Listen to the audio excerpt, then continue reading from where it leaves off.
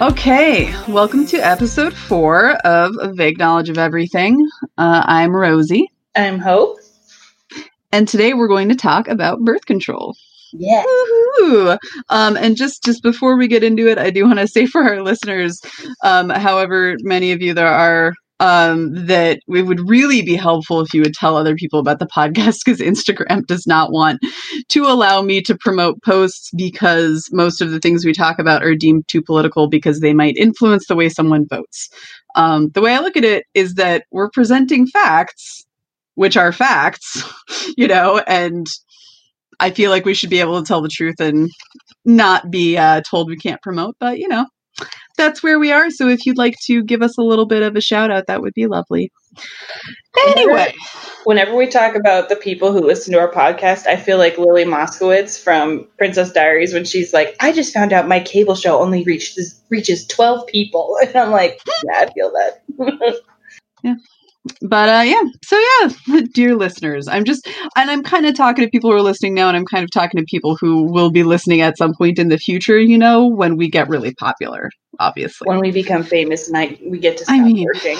Yeah, for real. Yeah, we can take back both of our incomes, which is actually not that much. But anyway, moving on, let's get to the actual topic. So birth control. So the first thing, let's talk about the various forms of birth control, because most of this episode is going to be about the pill and other hormonal forms of birth control and how they affect the body, and the history of how they came to be. But I want to go over all the other ones just in case, I think we have maybe some teenagers listening, it looks like, from our Instagram likes and stuff. So if you have abstinence-only sex ed like so many people have had, here's some info. So I have written in my notes, fuck abstinence only, so there's that. So barrier methods of birth control. What are the barrier methods that you know of? Hope. A dental dam. A dental dam. It's like saran wrap. It's disgusting. What the fuck is a dental dam? I don't know. Disgusting. That's from the absolute classic movie Knocked Up that you should definitely watch. This will not be the first Knocked Up reference that we make. That's an STD barrier, though. It's not a pregnancy barrier. Because, the dental dam is for just if anyone doesn't know what it is, as clearly the characters in Knocked Up didn't know, it's when he says it's like saran wrap, he's kind of not wrong. But it's for going down on someone who does not have a penis, who has has a vagina and a clitoris, and it's to put a barrier there so that if either of you had something transmittable, you're not transmitting it. Because, and it's one of those things where, if you have to go to that level, maybe just, both get tested. I was wondering where the dental part came into play with that. Yeah. Mm-hmm. Yeah, but it's the thing, people don't want to talk about it because it is a little bit weird. And I've never used one, to be honest. I learned what they were because I wanted to know. Yeah. But, the other barrier one would probably definitely be a condom then. Mm-hmm. It's literally a barrier.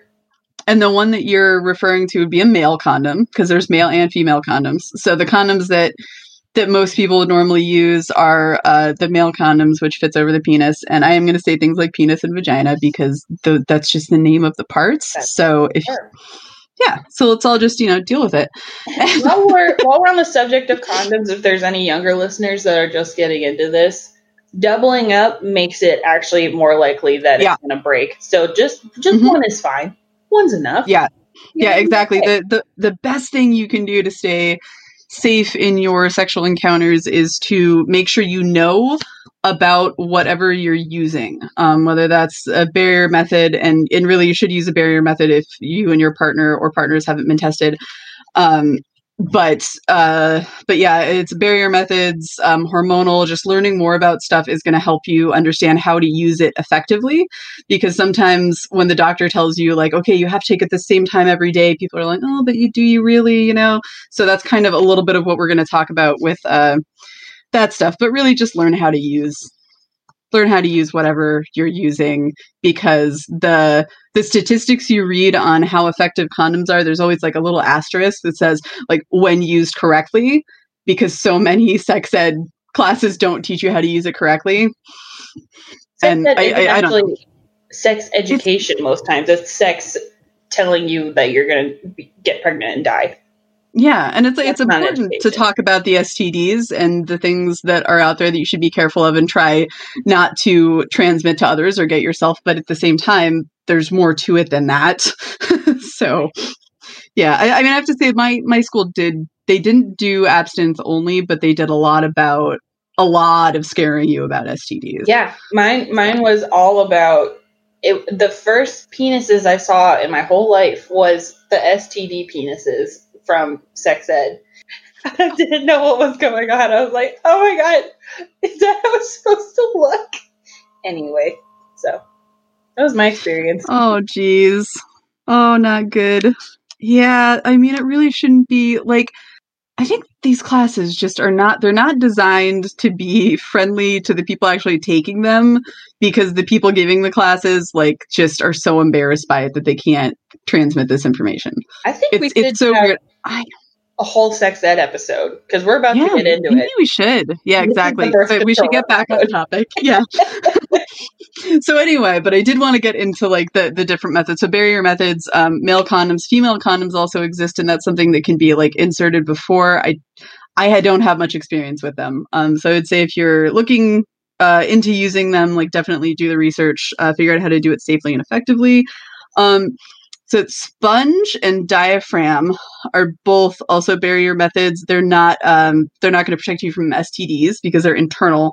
The sponge, I haven't been able to find reliable evidence at this point of how effective it is, but I think it's one of the lesser effective. And also the sponge and diaphragm are often used with spermicide. There are some things like contraceptive film that can be used without, just because they are spermicide themselves, but usually you have to use them just exactly correctly, or, that they don't work as well. So there's just not as, it's definitely more, detail oriented. I would say if you're using those things, you have to be very detail oriented. Because I know this, you all have to know it now too. Diaphragms used to be nicknamed womb veils. Ew. Yes, a veil for your womb. Oh my god. I feel like a hymen is a womb veil, like that's the thing. That's like. Well, I'm going to say something now, because you said that. Now everyone has to know the gross thing that I know, that Dax Shepard Kristen Bell referred to Dax Shepard just his singular mustache as a womb broom. Ew. And a womb veil. Oh my gosh, yeah. Womb's a gross word. Anyway, moving on. Hi, Dax Shepard. If our many listeners have not listened to his show yet, Armchair Expert, you should also do that. Our 10 listeners. His show with Monica and Wobby Wob. 21 listeners, thank you very much. Our 10 listeners. Probably. Yeah, okay, so and then moving on, the last of just well, I guess it's not really a barrier method. No, it is. So the last barrier method we'll talk about is the copper IUD, which again, I don't have personal experience with it, but it's similar to a hormonal IUD, but without releasing the hormones. Yeah. So there are a bunch of different methods that are not hormonal, which is really nice for those of us who have a hard time tolerating the hormones. I almost said tolerating the hormones. Come on. I slept too late this morning. Last time I got up at 7:30. So. Oh man. So the copper IUD is considered barrier because it doesn't have hormones, even though it's an IUD like a hormonal one is. I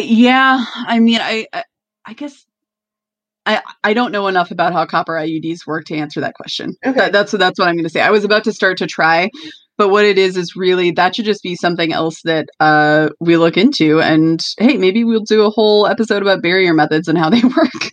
Because this is mostly about hormonal methods. Yeah. So, but that's so those are the ones that are not hormonal. And then we'll move on to the hormonal methods, such as, obviously there's the pill. That's the one that lots and lots of people know about. That's the one I have used before, and we'll talk a little bit later about my experiences with that. There's also the ring, like NuvaRing is the major company for that. That goes up inside, and it is something that is self-inserted, not inserted by a doctor. Do you know you have to put that in the refrigerator or the freezer? I didn't, but you know, it makes sense. My friend in college had one. She's like, yeah, I gotta get it. I was in the fridge, and I was like, okay.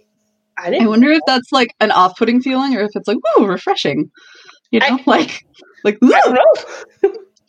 I watched. There was. Yeah. Please call in and tell us what your experience is with frozen Nuva rings. No, actually, seriously though, because we don't really get that many messages at this point. So, we haven't gotten any messages at this point, other than from the people we've contacted. So, if you want to tell us about that, I did. There's a little show on Amazon that's really cute called Life in Pieces that I think I told you about. It has Zoe Lister-Jones, Fawn Moscato from New Girl, and there's definitely a portion which involves a glove that's filled with water and frozen after she's given birth. And I mean, she looks like she's having a great time with it. So perhaps that's a NuvaRing is a similar feeling to that. Maybe. I have no idea. I've never used a NuvaRing, but it's there and it's one of the hormonal options. And we'll talk a little bit more about it in depth later. There's the patch that sticks on your body. And there's a shot. So Depo-Provera is an example of that. Shot you get every 3 months. There's an implant. Those I believe you get every 2 years, I think. I'll fact check that and make sure it's right. And then there's Plan B and an emergency. Obviously, it's emergency contraceptive. It's not for all the time. It's not, you know, people aren't using that the way that conservatives want to claim they are. It's for when a condom breaks or if someone gets raped. Yeah. Honestly, kind of things. Me personally, you don't want to use Plan B. Like that's never a thing that I want to have happen. Yeah, and I want to make that very clear. Like just because I think some people think Plan B is just like the lazy person's birth control. Like they didn't want to wear a condom and so now they're getting that. That's generally not the case. I'm not saying it's never the case, but it generally isn't. And my experiences with Plan B have been such that I never want to use it again. It's not Plan A.5. Like exactly. It's Plan 2 when all else fails. And then the last one we'll talk about, which I left till last, is because it's the one that's in your uterus. I hope it's okay that I told everyone that. It's a hormonal IUD, aka an LNG IUD. And we can talk about what that actually stands for later. I'm looking at AKA LNG, and it looks like Aqualung to me, which is a band. Sure. But anyway, so that's means intrauterine device. Yes, intrauterine device. And we actually had the word. We had the prefix. This is really nerdy. We had the prefix intra on our last show because it was intrastate trading. Right. So we know what that means now. This is an inter or intra? Intra. Intra again. Yeah. It is intrauterine, right? I think so. Oh, no. I think so, yeah. Monica. Yeah, because it's not intrauterine. It's not connecting uteruses. Yeah, it's in there. It's inside the uterus. My favorite thing is whenever you, like, first tell a guy, or, like, they're around when you mention that you have an IUD, and they hear IED, and they're like, you have a bomb in your tummy? What? It's like, A, it's not a bomb. B, it's not in my tummy. In my uterus. And then you have to be like, no, IUD. And they're like, well, what's that? It is so sad. And it really speaks to, like, our country's priorities in education that so many young men out there who legitimately have a lot of understanding of the world and, like, you know, people who we perceive as intelligent who know what an IED is but don't know what an IUD is, even though they might be more likely to interact with an IUD than an IED. I'm assuming they know IED from playing Call of Duty, not necessarily from, like... Okay, I didn't think about that, actually. Yeah. There's a lot I was thinking about it from, like, the news, you know, and seeing, like, IEDs and explosions. I would assume... Although I'm not... Yeah, well, I live with somebody who plays a fair amount of video games, and I see more stuff about like IEDs in the video game. Okay. I didn't know what an All IUD right. was till somebody had to explain what my not IUD was. That makes sense. All right. I literally just assumed it was from people hearing it on the news, but maybe I kind of internalized IEDs in a way that other people didn't. But I'm happy that you don't have one in your body. Me too. It could be something bad because a month after you get inserted, you have to go back for a checkup to make sure it hasn't perforated anything. So, Ooh, that's fun. Oh, that's great. Okay, well, so before we get into more anecdotal stuff, let's go over the history of we're just going to do the history of the birth control pill because there's so much information that I can't really include all of the devices. But that's effectively the first hormonal one that was out there. So we'll talk about that first and how that happened. So we can't talk about the pill without talking about Planned Parenthood and Margaret Sanger. Margaret Sanger was a public health nurse in Brooklyn, and she in 1914 she coined the word birth control because she said, quote, "Enforced motherhood is the most complete denial of a woman's right to life and liberty," end quote. So that's what she was looking at. That's how she was looking at it. And we'll talk a little bit later about some people's feelings about Margaret Sanger and some maybe misinformation that's out there about her. But in 1916, she opened the first birth control clinic in the U.S. In the area of Brownsville and Brooklyn, New York. And then 1917, she began publishing the Birth Control Review, which there'll be a link to actually on our website. And it's an old like magazine that talks about birth control and why we need it and why the government should stop trying to regulate this stuff. And it's very interesting. And it is very interesting. It does seem like pretty much most of her reason for starting this had to do with women's rights. People have, well, we'll just talk about this right now since it kind of fits in right now. But so a lot of people, especially people who are critical of Planned Parenthood, they want to point to the fact that she has been associated with the Nazi movement and the eugenics movement, which are things that we definitely need to talk about because they are true. But she was also associated with Black leaders in the U.S., the NAACP, things like that. So honestly, I feel like where she really went wrong, and she definitely may have had some problematic views that I haven't found yet, and it's definitely not great that she was associated with them. And I think that she should have, probably should have realized that was going to be held against her later. But hey. When you have a message to get out, sometimes you'll just talk to literally anyone who will talk to you. And unfortunately, her message of women's rights kind of lined up with the eugenics movement and with the Nazi movement because they were about selective breeding, and birth control is a part of that, but that's coercive and forced.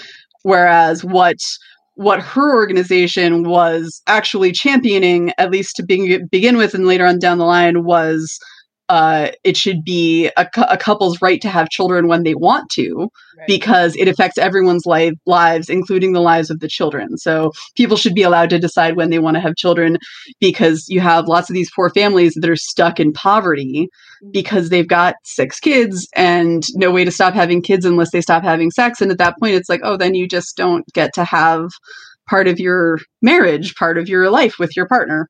Guess what? I'm writing my midterm about right now. Literally talking about low-income families not having access to sex education and Planned Parenthood and like knowing all their options. So it's still happening right now. Yeah. And in the beginning, definitely like those movements. Oh, and for anyone who doesn't know what eugenics is, it's basically a form of selective breeding that was championed by actually a lot of people in the U.S. A while back, like liberals and conservatives alike, which is and it's despicable, of course, because what they're attempting to achieve is a society that has more white people. There's specifically been movements like directed at trying to get Black communities to have fewer children, et cetera, that kind of stuff. Which is definitely stuff that people still bring up about it today, but Planned Parenthood is really not associated with that stuff anymore. They actually I believe they disavowed Margaret Sanger kind of altogether, and they took her name off of the building and said we're not going to erase her existence, but we don't believe in these things that she was aligned with. That's not why we're here now. Yeah, exactly. It's not why we're here, and it sucks that it keeps getting brought up. But at the same time, yes, history is important, so we should talk about it. But that's kind of a very short overview of the controversy surrounding her. But there were so many people who were interested in eugenics, like Helen Keller. There were a lot of people who you would not have expected. Yeah, because Helen Keller wouldn't have been able to live in a society that embraced eugenics. So It's very interesting, and you have to wonder how great was the connection between her and these people, or was she just going around knocking on everyone's door? But that's, definitely. She talked to the KKK in 1926 as well. So yeah, she was not great with the PR. She did not go to good sources. Do you want to hear something that I learned this year? That's not so much fun anecdote. The name Eugene. I mean, the KKK anecdote was pretty fun. Sorry, go. The name Eugene has its roots in eugenics. That's where the name originated from. And I learned that. I just want to. Eugene from the Try Guys talking about it on their podcast. He's like, "Yeah, I don't really like to talk about it because it comes from eugenics." And they were like, "Oh no." But that sucks. I know. Oh, I didn't know that. Shout out to any Eugenes listening to this podcast. We're appreciate you. Yeah. I guess the only Eugenes I can think of are Eugene Merman, who's a comedian, and then Eugene, the character from Bob's Burgers. Eugene Levy, Eugene. Well, because I assume Gene stands for Eugene. Sorry, go.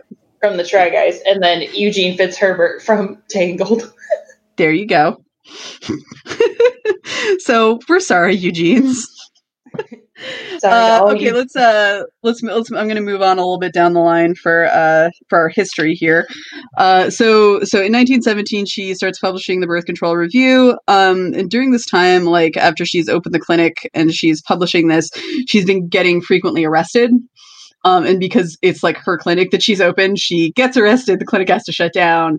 She goes to jail, or the quote unquote workhouse, for 30 days. Then she comes back, opens it back up, gets arrested again. So she definitely was very determined on this. And that stuff is all, yeah, this is before any of her bad associations with people. So this is nice. Then 1918, there was the court case People versus Sanger. In the New York State Court of Appeals, they actually reversed her criminal conviction. They ruled that New York's limitations on the distribution of birth control are unconstitutional because they infringe upon a woman's liberties, forcing them to have more kids than they want. Ooh. So effectively, they're saying she can distribute this because if you're telling her she can't do that, that's limiting other people's liberties as well. And so I think that makes total sense, and the whole thing that she was arrested for is maintaining a public nuisance by distributing contraceptive devices. So it's just, how is that a public nuisance? Yeah, I want to be a public nuisance. We should, if we get to a point where anyone would actually buy merch, we can make shirts that say public nuisance. Yes. But we can't have Margaret Sanger on there, sorry. Anyway, then we'll skip ahead. Basically, she's continuing to try to do this work. Skipping ahead to 1939, there are several national groups advocating for birth control. They joined together to form the Birth Control Federation, which in 1942 changes its name to the Planned Parenthood Foundation of America. Nice. Yeah, nice. Yeah, and so all of this, there's fundraising and there's movements to try to develop a birth control pill. And in 1953, biologists John Rock and Gregory Pincus teamed up to develop the birth control pill, funded by $2 million. 200 would have been a lot in that time. $2 billion from philanthropist Catherine Dexter McCormick, who there's also a link about an article about her. She was a pretty badass. She was born into money, but she used it for a lot of cool shit. She was a suffragette. And she was one of those like rich suffragettes who poured a bunch of money into it because that's what rich people can do to help movements is pour money into them. Mm-hmm. And yeah, so basically she funded this. Oh, she also had a biology degree, which is super weird for women at that time. Also because she was rich, so she didn't have to go to school. So that's really cool. Unfortunately, John Rock and Gregory Pincus were not great guys, and they did not seem to be necessarily interested in furthering the cause of women, in my opinion, based on how they were doing their research. So there were state laws that actually prohibited them from doing contraceptive research, so they did have a lot of shit they had to get around. Yeah. But one of the places that they went in order to get around this was they did testing on male and female patients at the Worcester State Psychiatric Hospital. Okay, so you're taking psychiatric patients, and it's like, so they had consent of the families in this case, but I think consent is a huge issue, and I don't think we should be testing on people with mental illnesses who might not be able to give informed consent themselves. The people who are their family who are giving the consent might not have any understanding of how that's going to affect them. Yeah. I mean, it's so problematic. We were watching BuzzFeed Unsolved last night, and they were at some hospital for like the mentally ill and people with epilepsy, and they were like, we're not going to tell you guys everything about it because it's too horrific to talk about. And people with like mental illnesses or any illness really were seen as like a lesser than human, which is wrong, but that's probably why they didn't get their own consent. Yeah. And honestly, we should do a whole thing on psychiatric hospitals because, like, I feel like if I was born at a time where they're putting people in psychiatric hospitals, I would have had to toe the line pretty carefully to not end up in one. Yeah, same. We're both mentally ill, so that's definitely something we should look into. That's the disease that runs in my family is, like, problems in your brain. Like it seems like a lot of the women in my family tend to have like some kind of issue, which isn't, like we don't have like the more difficult ones to deal with that would require someone to take care of us after we've, gone on some medication and stuff like that. But we have, because I don't want to like say, oh, like some are easy, some are hard, but like it's a little bit easier for me to deal with like my issues than I think it would be if I had like schizophrenia, Right. So we don't have things like that. There's bipolar disorder in my family. Yeah. So like there would be whole facets just like that would be sent away probably. Ugh. It's interesting to think about how families must have been affected like by the time you have like enough money to send someone away, because like I'm assuming the poor people, like they would end up in the psychiatric hospital because they're wards of the state, and then like rich people are putting people in. Anyway, so another episode coming up. Another episode. Moral of the story is don't do experiments on people in psychiatric hospitals. They have enough shit to deal with. And the next one though is worse. Is always, in my opinion, don't be a jag. Just don't be a jag off. Yeah. And everything will be fine. Yeah. So the next the other study that they did is at least equally horrifying. So this article on Bessay.com so I was actually looking at like a timeline for birth control, and they made like a mention of this, and they had a link, but they didn't like talk about how horrible it actually was. So I went to the link, which I'm really glad I did. And it says, so the full trial began in 1956 in Rio Piedras with extremely high doses of the pill. About 17% of the subjects complained of nausea, dizziness, headache, stomach pain, and vomiting. But Pincus and Rock, our lovely doctors, shrugged off these ailments, calling them psychosomatic. How many women have heard that? It's all in your head. You're not feeling like this because of the drugs that we put in your body. It's not our fault. Yeah, so there's that. Depression was also another symptom, as was bleeding and clotting. 3 women died during the trial, but no autopsies were conducted. So this was in Puerto Rico. In poor communities where and they didn't give the women enough understanding for them to have an informed consent. In order for that to be possible, because they were just told the drug is safe, but kind of nothing beyond that. So it was they're really, really unethical the way that they've done this. It's really terrible. So there's that, which is not great. I mean, it's good that a birth control pill was developed, but it's horrible the way that it was done, as with a lot of history. But in 1960, the first oral contraceptive, and Enovid, a mix of the hormones progesterone and estrogen, is approved by the U.S. Food and Drug Administration, otherwise known as the FDA, and it quickly just became known as the pill. In 1965, U.S. Agency for International Development's Population and Reproductive Program, with the goal of reducing birth rate in developing countries, was formed. So that's definitely one of those things where it could be dubious. It could be, we're giving you the freedom to have children when you want to, or that could be part of the sort of selective breeding type of thing. So that's where these issues intersect a lot. Then, 1968 was the first IUD.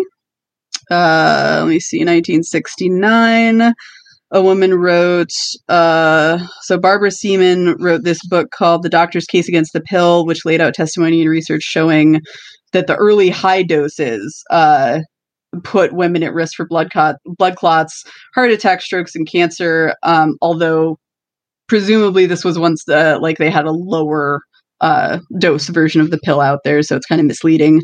Right.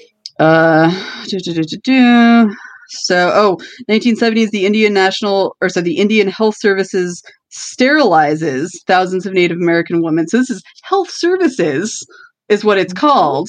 They're going around sterilizing Native American women, contributing to a drop in Native American women's average birth rate from 3.7 children in 1970 to 1.8 by 1980. By comparison, white women's national average birth rate was 2.42 in 1970 and 2.14 in 1980. So that was definitely a targeted attempt to make sure the Native Americans were having fewer children and there were more white children. So effectively creating a population where there's more white people and keeping minorities down. This is why it's important to talk about the history. So, yeah. In 1972, the Supreme Court legalizes birth control for unmarried people. At this time, my mom was 22, so she already might have been in a position, where it would have been nice to have access to that. So just putting that in perspective. 1972. Yeah. So my mom was like 13. So, Yeah. But I mean, it's like for people our age, like our possibly parents, although my parents are a little bit older, or grandparents might have been affected by these issues. So it's definitely not something that's as far away in time as we feel. Right. 1973, the coercive sterilization of African American sisters Minnie Lee and Mary Alice Ralph, age 14 and 12, spark a national campaign to end sterilization abuse. The CESA is founded a year later to combat coercive sterilization of women of color. So it's 1973 that they actually were like, hey, maybe this isn't a good idea. So that's just severely fucking up people's lives. 1978, the Supreme Court holds... Sorry, I'm trying to rush through because there's a lot of history stuff and I want to get to the hormones. The Supreme Court holds the states cannot constitutionally replace any restrictions on the advertisement, sale, and distribution of contraceptives to individuals of any age. So 1978 was when anyone who wanted to get contraceptives could, and I believe that includes barrier methods as well. So it wasn't just like the pill, but it was other things too. 1979, Department of Health, Education, and Welfare releases a new regulations requiring informed consent for sterilization procedures, including a 30-day waiting period, which, I mean, I'm not sure exactly how it all worked out, but requiring informed consent effectively means you can't just go and tell people it's safe and sterilize them without them knowing what you're doing. So it's a very good ruling. I'm just wondering how effective it actually was, but I didn't have time to look into it. Yeah. 1998, the FDA approves Previn and Plan B in 1999, the first brands of emergency contraceptive. So that was pretty recent. That was like 21 and 22 years ago, respectively. Yeah. So that's the emergency stuff. Yeah. 2006, the FDA approves over-the-counter sales of emergency contraception Plan B for people age 18 and over. That was the first year I ever got it. What year is that? 2006. Nice. Yeah, that was when I was 18. Yeah, because when you're 18, sometimes you make mistakes and accidents, and you make decisions. Yeah. Sometimes when you're any age, you make decisions and you have accidents. It's fine. Let me see. All right. Then 2013, North Carolina created an organization to compensate victims of forced sterilization, which is cool. And I put that in because you're in North Carolina. I am. Right. And it's usually a pretty conservative state, so that's cool that it's doing something like that. In 2014, the Supreme Court rules that employers with religious objections can refuse to cover contraceptive in their health insurance plans, which I think is forcing your religion on someone else, but that's a whole other issue. We can talk about it another time. The Trump administration in 2017 expanded the religious exemption from the ACA contraceptive mandate to employers of any size, even publicly traded businesses, and adds an exemption for that cut that off. Anyway, so they've contraceptive mandates to any employers of any size, which means, if like a company as big as like Target didn't want to let their employees have birth control, then they would be well within their rights, even though obviously Target wouldn't do that, which is why I said their name, because I love them. Anyway, so there's that. And then okay, 2019 Trump administration imposes a domestic gag rule on Title 10 or Title X. I'm actually not sure if it's the letter or the number. Healthcare clinics providing contraceptives to low-income women, resulting in a reproductive health services in... Something is totally going on with my notes. I think they printed out weird. Anyway, it resulted in like a reduction of health services for low-income women. Then in 2020, the Supreme Court upheld I just have one more thing. 2020, they upheld the Trump administration's religious and moral exemptions to the Affordable Care Act's contraceptive mandate, blocking access to insurance-covered birth control for tens of thousands of people across the country and disproportionately harming low-income women. Because when you're low income, all of the things that are not covered on your insurance are things you then have to buy out of pocket yourself.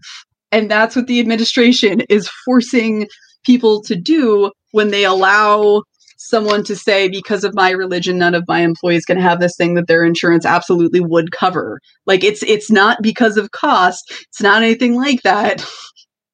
I'm so mad. This is just a reminder that this is election week. So if you have not turned in your ballot, please go do so.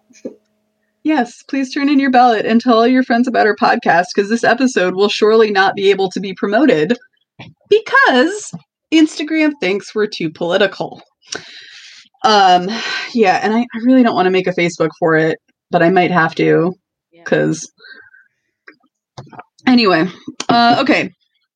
So that's all of the kind of like the historical and moving into a lot of the laws and stuff surrounding it. But now we're going to talk more about how the actual pills or other hormonal contraceptive works, because that is very interesting as well. Okay. So here we are. Do you know what hormones are in your uterus? In your IUD? I'm going to say, no, I don't know. Yeah, so the birth control pills are a synthetic form of the hormones progesterone and estrogen. That's the traditional kind. There's also what's referred to sometimes as a mini pill or a progestin-only pill, but that's another kind, and that's just for people who can't handle that level of estrogen over a consistent amount of time, as people like me. So the way these pills work is they prevent ovulation by maintaining more consistent hormone levels. So your body won't release an egg if it doesn't know its time effectively. So without a peak in the estrogen, the ovary doesn't get the signal to release an egg. So if you just have estrogen consistent across the board, it can't tell. And so it just doesn't release the egg, and that's why it doesn't get fertilized. There can be also, so the pill also thickens cervical mucus so that the sperm cannot reach the egg. It makes the lining of the uterus unreceptive to the implantation of a fertilized egg. So there's a couple ways in which it does it, but stopping you from ovulating is one thing, the thickening of the cervical mucus, and it also makes the uterus unreceptive to the implantation. So it's just trying at every level to say, no, not happening, not happening, not happening. Yeah. This is a no-go zone. Okay, so I saw that there was progesterone and progestin in my notes.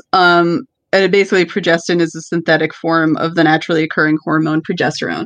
So I wanted to know that because I realized I had just said both things, and in case I was incorrect, I wanted to know. But I'm going to say progestin from now on because it's easier to say, and also because that's what's in the pills. So yeah. So okay, so birth control pills. Most of them are a combination of those two hormones. But so different pills have different doses. But all of them are taken on a 21 or 22 day cycle. So that means you get the 21 or 22 days of the actual hormones, and then the rest of the days up to the 28 is, so for the week of your period, you're getting a placebo. Effectively is how the pill works. So there are two. So there's 1 phase, 2 phase, and 3 phase pills, sometimes referred to as monophasic, biphasic, and triphasic. With 1 phase, each pill in the packet contains the same amount of hormones in the same proportions. With 2 phase and 3 phase, the pills in the packet have different doses and proportions of hormones in them depending on the phase of the cycle. They have to be taken in the correct order to work properly. Sounds like a nightmare.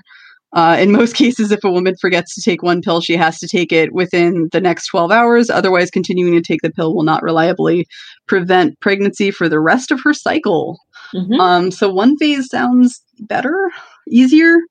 Yeah. So, okay. So then we talk about the mini pill, which is progestin only. So it has only progestin in low doses, so it can be used by women who don't tolerate the combined pill very well, such as me. If I were to go back on the pill, I would want to use a progestin only because I've had such a horrible time with the estrogen. But more discipline is needed to take it properly. The mini pill has to be taken at the same time of the day every day. If they don't take the pill at that time, they have to take it within 3 hours. Okay, and because it's taken consistently without breaks, so that's like not the placebo week, then it means that many women stop getting their periods after a while. That's interesting. Okay, so moving on from the pill, the patch is very similar. It just enters the bloodstream through a different way. So the pill uses the digestive system in your tummy to get into your bloodstream. The patch, obviously, it goes through your skin and it enters the bloodstream that way. The vaginal ring it's through the wall of your vagina. Yep. So there's different ways. Like those membranes inside are actually pretty good for soaking that stuff up. Let me see here. So the patch has worse side effects, it seems, and the ring seems to have fewer or better side effects in general. Just FYI, but we'll talk about side effects later on. I'm just trying to kind of go through all the hormonal ones. Yeah. Okay, so in order to prevent pregnancy reliably, it must be inserted and removed at the same time. This is the ring, the same time on the same weekday. So if it's 10 a.m. on a Wednesday, then it has to be 10 a.m. on the next Wednesday.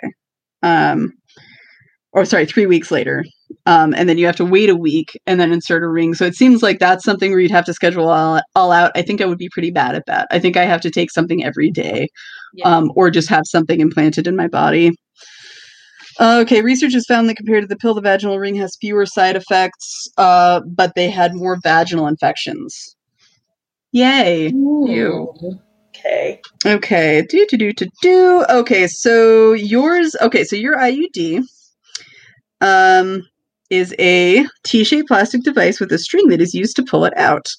It contains and continuously releases the hormone levonorgestrel, or levonorgestrel, I don't know, and that's absorbed by the lining of the womb. Again, back to Your womb. womb. I don't like the womb word. I don't know why. I just The womb word. you should put a womb veil over it. I might have the title be something about womb veils. Just 'cause it's catchy. It is. Okay, so that levonorgestrel stops the lining of the womb from building up, which means that the fertilized eggs aren't going to be able to become embedded in it. It also makes the mucus in the cervix thicker and stickier, etc. So it's got like a double punch there. 1-2 punch is what I meant, not double punch. Like double punch. There's so much information ahead of, like, in front of me, and I'm trying to figure out how to get through it. Yeah. But so other less common hormonal contraceptives include, as we were talking about before, the injection. That's every 3 months. Often it's not well tolerated because it's really high dose. Right. Hormonal implants they're every 3 years. Done by a doctor, like the shot and the implant have to be done by a doctor. And these forms are usually only recommended for women who can't tolerate other forms of birth control, or can't use them regularly. So, I mean, that might be something that I would be interested later on down the line, but we'll see. So yeah, all of them are similar to preventing pregnancy. So basically your choice of it should depend on you and how your body works.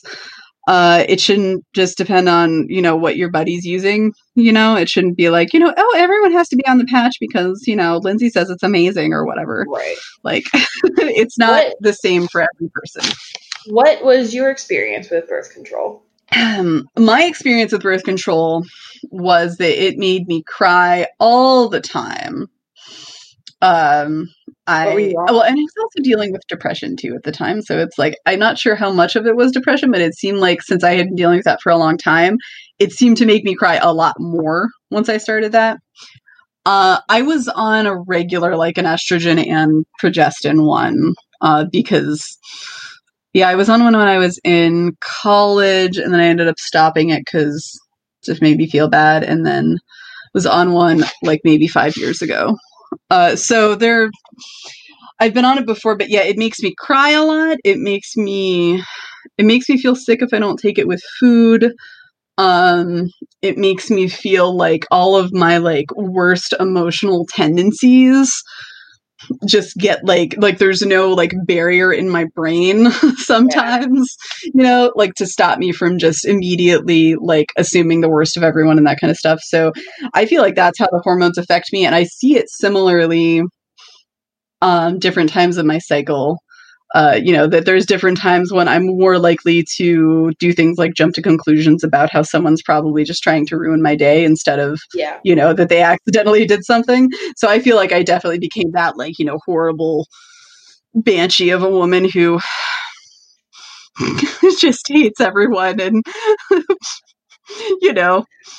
basically what I think that a lot of dudes are scared of about periods and about like women's bodies in general, I think is what I was experiencing. It's like the PMS all the time.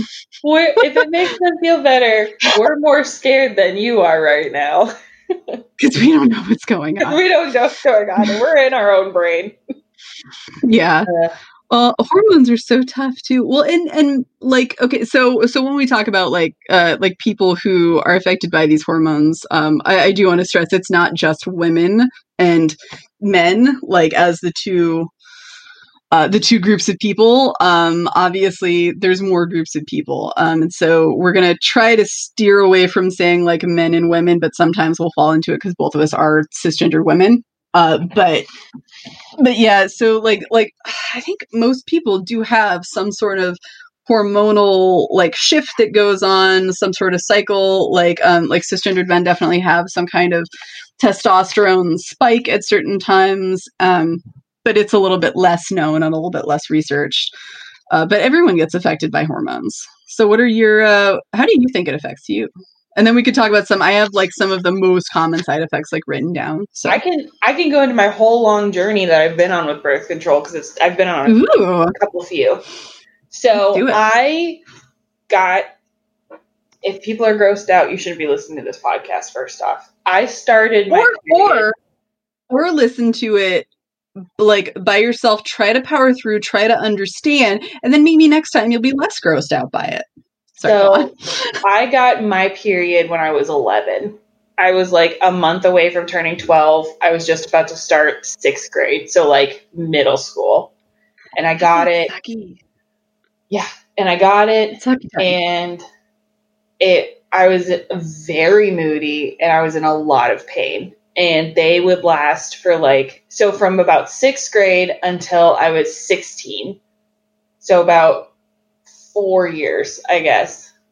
I would have it for 2 weeks and it would be extremely heavy and I would be in pain and I would just have these terrible, terrible cramps and I could not regulate my emotions at all.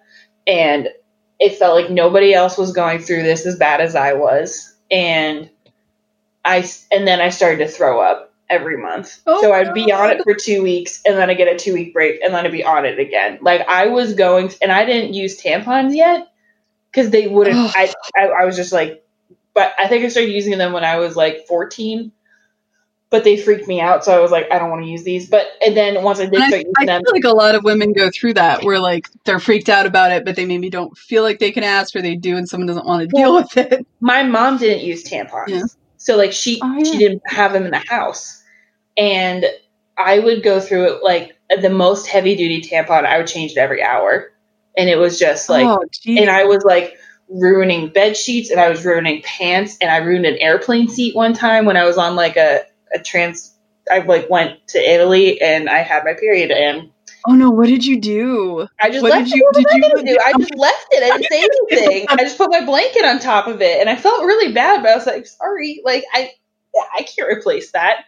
So I was shopping with my aunt who had endometriosis at one point and she had to get everything taken out. That's how they solved it. They just took out all of her system or whatever. And I was shopping with her and I was on my period and I was like, I feel so good. And my sister was like, it'll be okay. And, just try to power through it. And I was like, okay.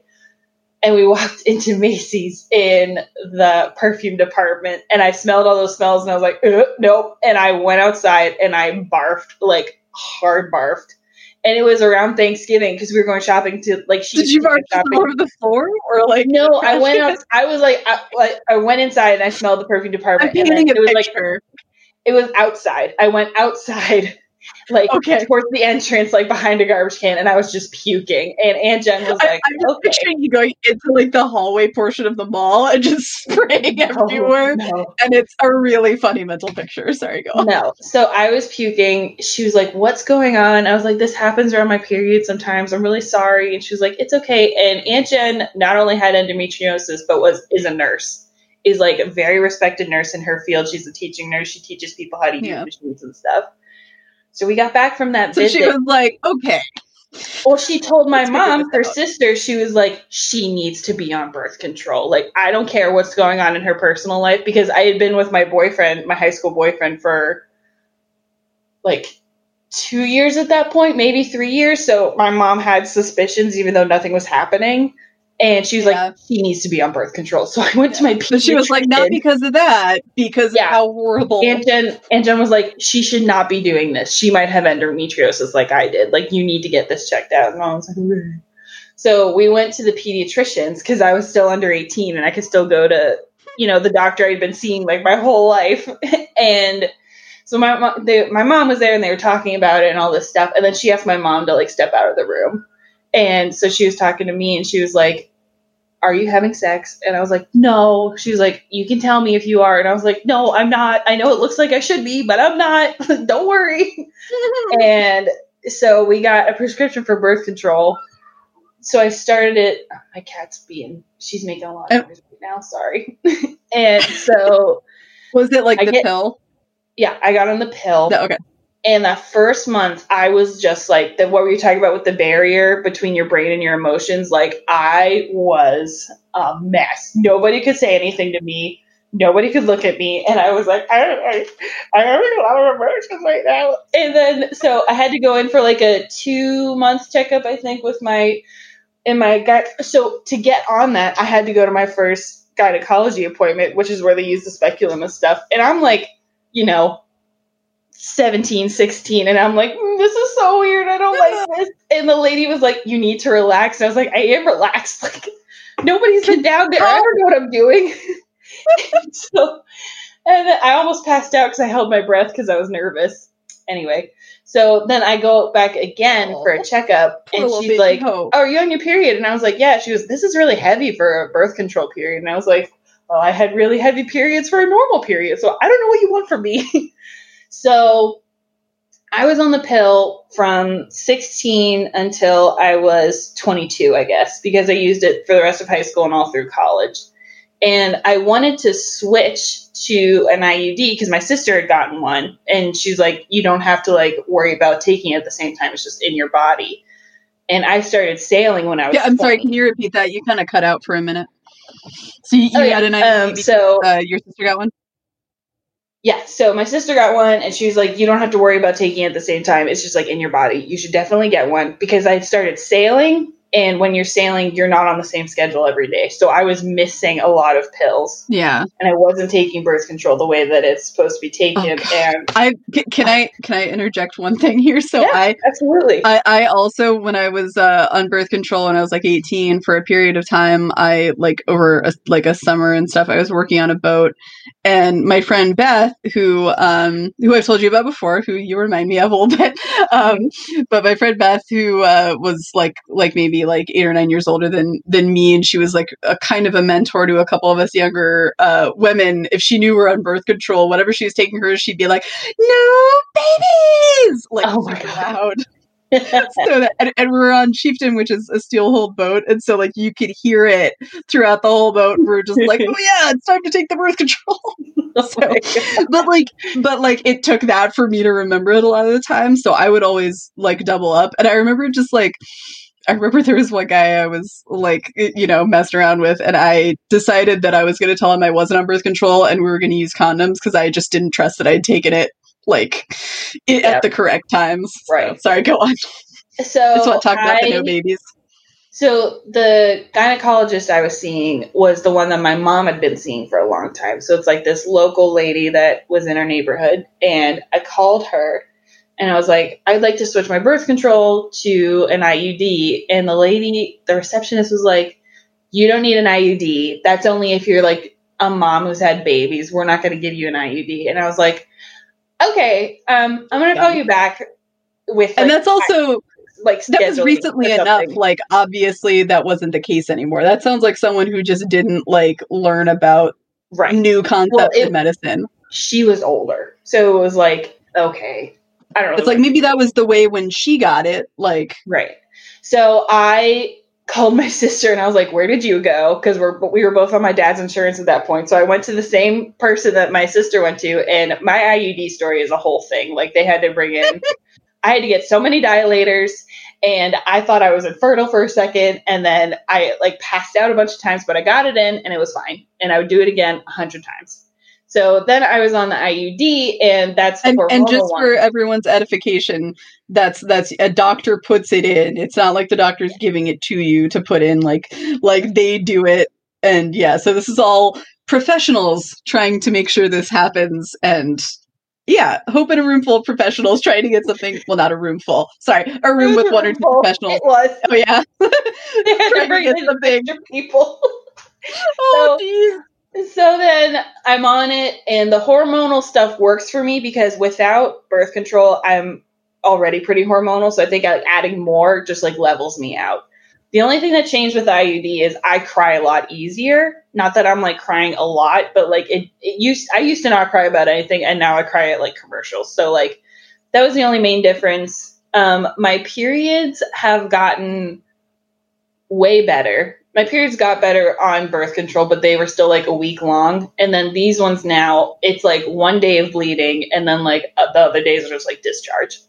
So it's a lot better. I know when it's coming. I don't have to think about it. I just got it changed this year. And so the lady tried to do it just in the office. And then my partner Griffin was there, and he was holding my hand, and he was looking at me. I'm like, your job is to make sure I don't stop breathing, because I will hold my breath if I get too stressed out. No.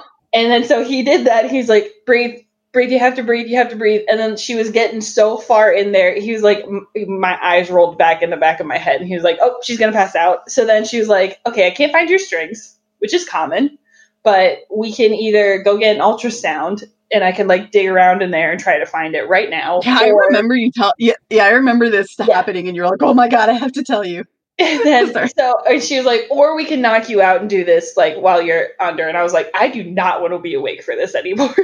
So I had it taken out. I had to be put under. I had to like spend a day in the hospital. Griffin was there, but everybody was being really nice. And like they were like, I was on my way out and they were like taking my underwear off, and I was like, no, this is so much fun.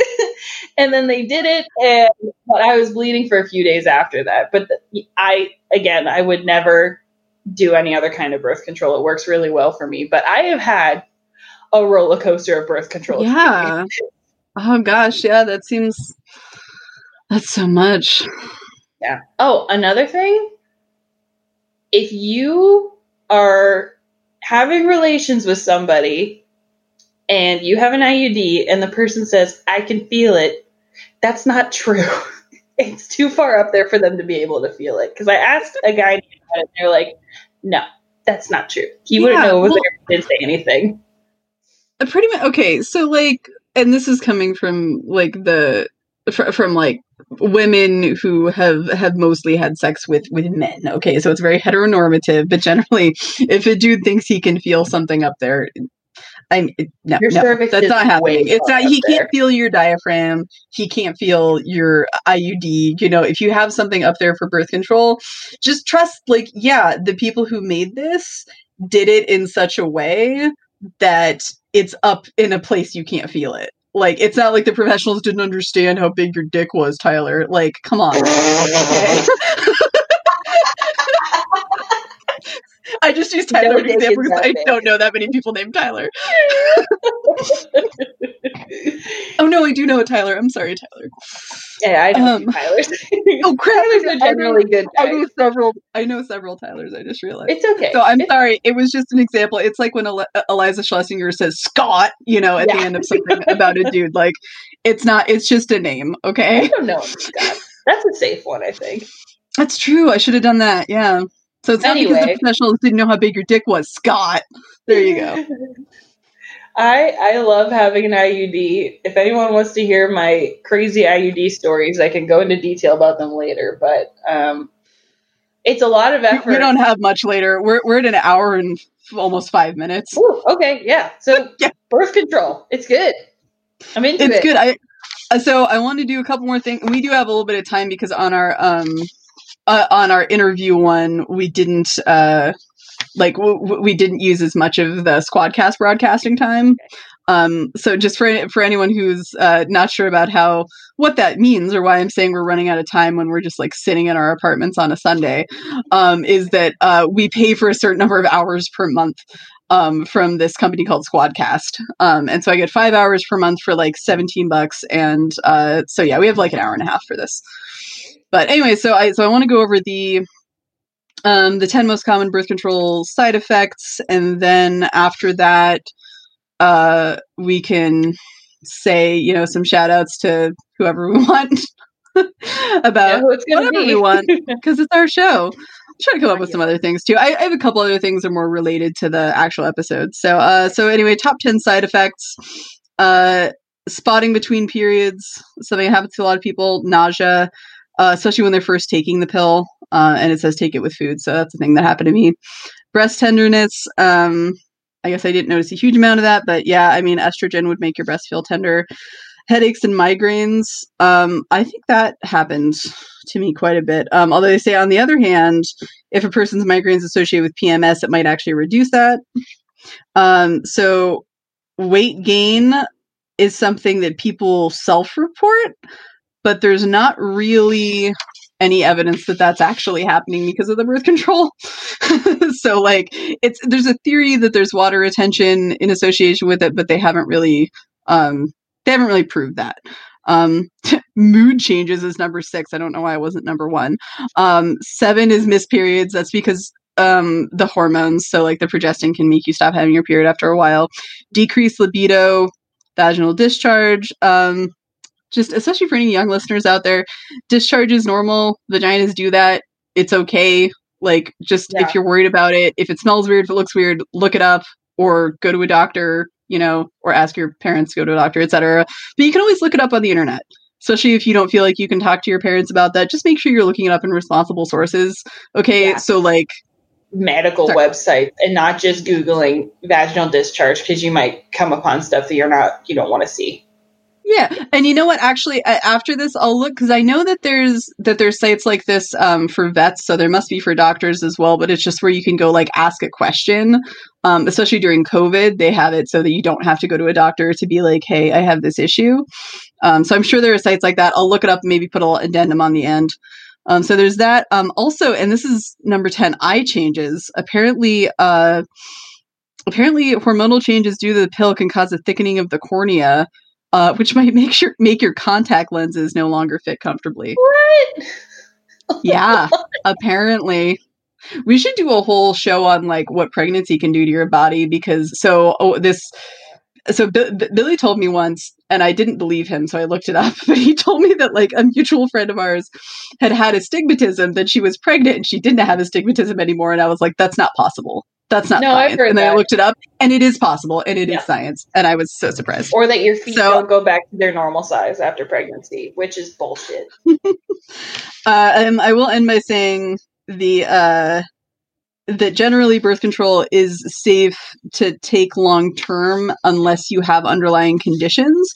So definitely be really honest with your doctors. Like, don't just say things that you think they want to hear. Your doctors need to know your actual medical history so that they can give an accurate diagnosis. And if you are, for example, if you're like 17 and you go to a doctor and they're asking you something without your parent in the room, like, you have the right to have your parents not be told that. So doctors do have to keep information confidential, and just talk to your doctors about things, be honest, and try to do what's the best for your body, because not all bodies are the same. So one more thing on that subject. So birth control can be used for stuff like making heavy periods lighter and controlling that kind of stuff. Birth control can also just be used to control birth. It's okay to use it for its intended purpose. Yeah. Like, you don't need a reason except for I like to have sex. 16 years old, okay? If you want to like have sex and you want to be safe and make sure that you and your partner stay healthy, then you should try to do what you can to achieve that. And honestly, if your parents won't tell you this, I'll tell you this. Don't feel bad about it. Yeah. You're being the responsible one. You are. So in social you know your body the best of other people, and yes, people definitely tell you, like, oh, if you're a teenager, like, your brain's still developing, you don't understand what's going on in your mind. Yes, your brain is still developing. Yes, you'll have times where you look back and say, okay, that was a dumb move. But if you're a teenager who wants to have sex, your hormones are going to keep telling you that they want to do that. So you have to use your brain, decide whether it's a smart decision, and then protect yourself if you decide to make that decision. But you do have autonomy. Right. So something that they teach us in social work school is something called the strengths perspective. But basically what it boils down to is every person is the expert in their own experience and perspective. So you better than anybody. And if you say, you know what, I think I want to do this, I think I can handle this, and it's something that I want to try now, then go for it. I personally knew I didn't want to until what's considered much later in young adulthood, whenever I started to. And I wasn't alone. I knew plenty of friends who waited too, but I also knew plenty of people who didn't. So it just depends. And if you want to, that's not... I waited until I was 18, but I didn't really have... There were really guys around that I was that interested in, or who were interested in me at that time. So I was just like, whatever. And I waited till college. But. Yeah, I was almost done with college by the time I did. And I knew I wanted it to be with somebody that I wouldn't regret doing it with later. So, and that still holds true. I don't regret the person that it ended up being with. And yeah, I knew I made the right choice. I knew it was like a gut feeling. I was like, oh, this is it. Yeah. This is when it's going to happen. The thing is, like, it doesn't have to be your soulmate. It doesn't. I mean, and we're getting to a point where, of course, like, you know, we're intersecting into the quote unquote morality and like religion and stuff that might like cause people to think differently about this. But honestly, the way I feel is that each person should be making their own decisions. And I think that we need to treat teenagers, especially in this regard, with more understanding, because it's not like you don't understand anything until you turn 18. You know, like there's no switch that's flipped. Like I saw a tweet the other day that was like, he was like, yeah, 17-year-old me tried to go get a tattoo, Limp Bizkit tattoo, and they wouldn't let me at the tattoo artist without parental consent, which I couldn't get. And, you know, and it was because I was under 18. And then when he went to college, he was able to take out $120,000 worth of loans when he wasn't allowed to get a tattoo of his own choice. Because, you know, one thing is fine, the other thing isn't. Like, there's a lot of arbitrary things that we put on young people that's just like, what? Yeah.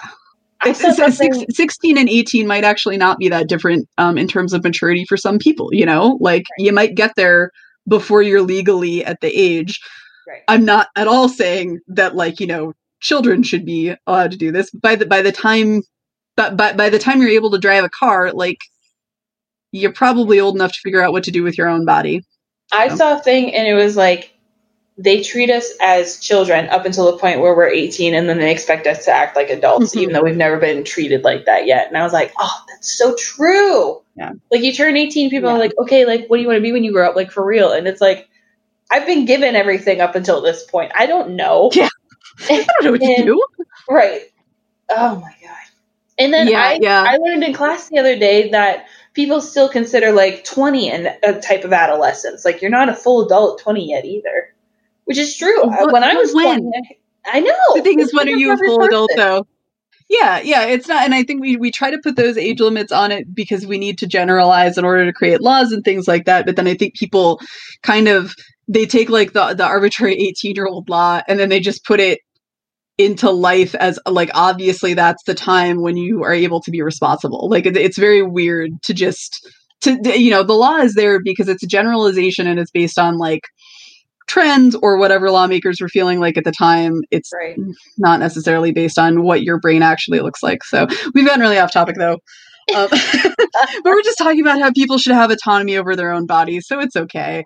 But let's wrap up by, I want to give a couple shout outs that are more specific to this episode. So I was wondering whether or not I was going to shout out to Planned Parenthood just because it's such a like controversial thing, but I am, because they give so many like good services, and I will quote there's okay, let me see here. There's a Washington Examiner article from that talks about the Planned Parenthood's 2017 to 2018 annual report. 3.4% of their services are abortions, and all the other stuff is health related in other ways. And yeah, some of those services might be things like handing out condoms. So the 3.4, like, it might be more like, okay, so 12% of the people who come here for that, but you know, we've given a lot of people condoms. So I understand how a little bit of that can be misconstrued, but in general, the abortions, like, a Planned Parenthood center is not an abortion clinic. Okay. That's not the way we should define it, because that is not all that they do. And it is hardly all that they do. I've been to Planned Parenthoods for health screenings and like just to get contraceptives because I didn't want to get them on my insurance when I was in college, because I didn't want to have that conversation. And I did eventually have that conversation. But so they do a lot of really, really helpful things. They have pregnancy services, and no, the pregnancy services aren't just abortions. That's not what that means. So like, just please don't be fooled by like the number of people who are trying to tell you that Planned Parenthood is just like, you know, performing infanticide. That's not what's happening. So shout out to Planned Parenthood. Then next I want to shout out to, Clue, which is an app that you can use to track your periods. If you are a person who doesn't know when your period's going to happen, and there's not just that one, that's just one of the more popular ones. But there's lots of period tracker apps. So if you're someone who gets a period and wants to understand when it's going to come and be able to anticipate it, that's been really helpful for me. Could be really helpful for you. I also, just because we've talked a lot about the human body that has a uterus and goes through a menstrual cycle, I also want to shout out to Diva Cup and Moon Cup and all those, like pretty much all of the menstrual cup things. I personally use a Diva Cup, but they are fantastic and they save you a lot of money in the long run. I haven't bought tampons in 2 years. Tampons or pads.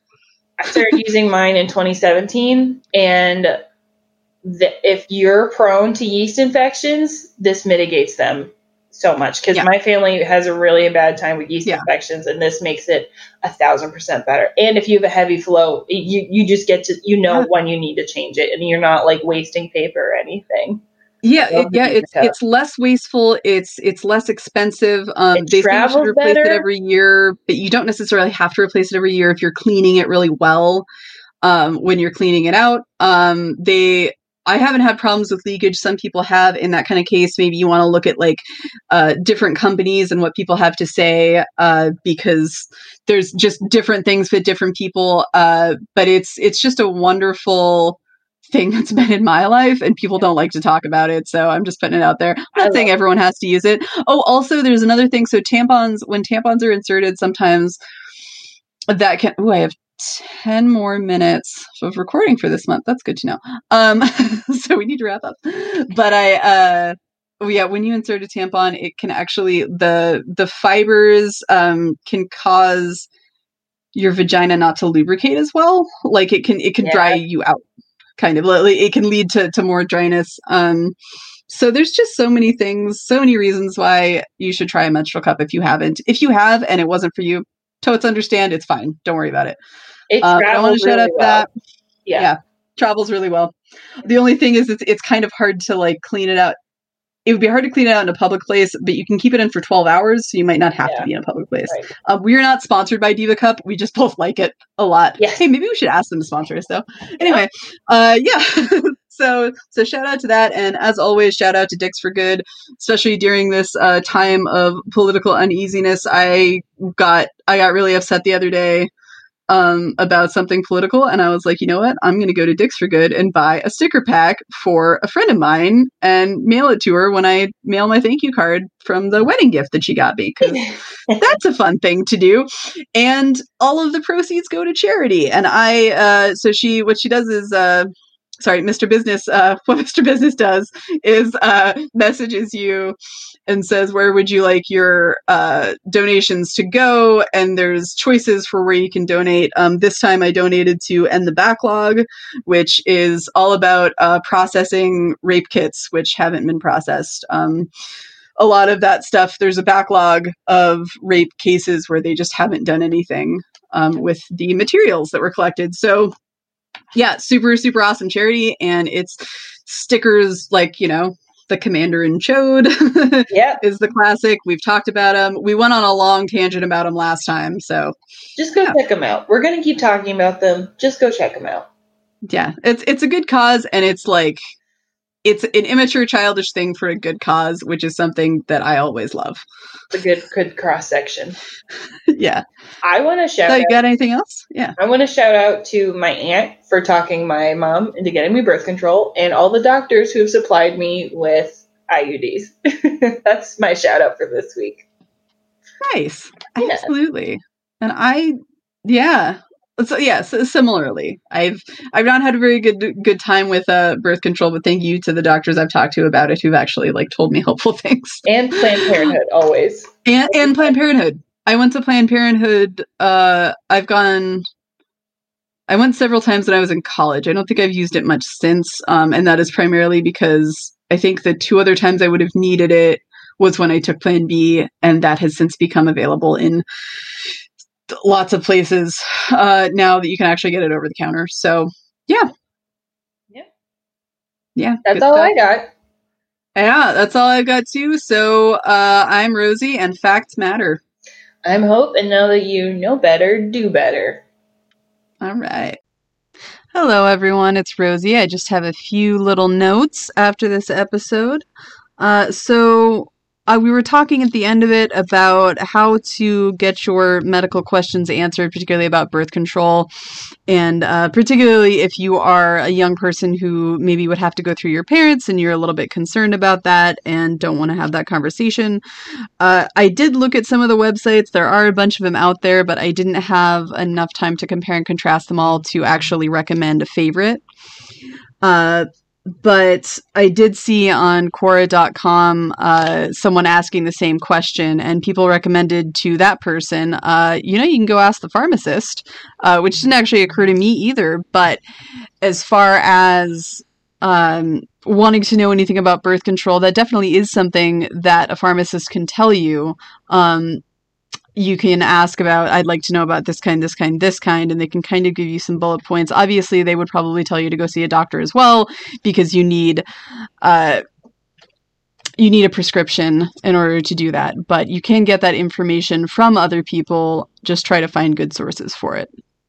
Then also, we did mention earlier that the name Eugene comes from the same root as eugenics, and I double-checked that just to make sure we weren't perpetuating a rumor.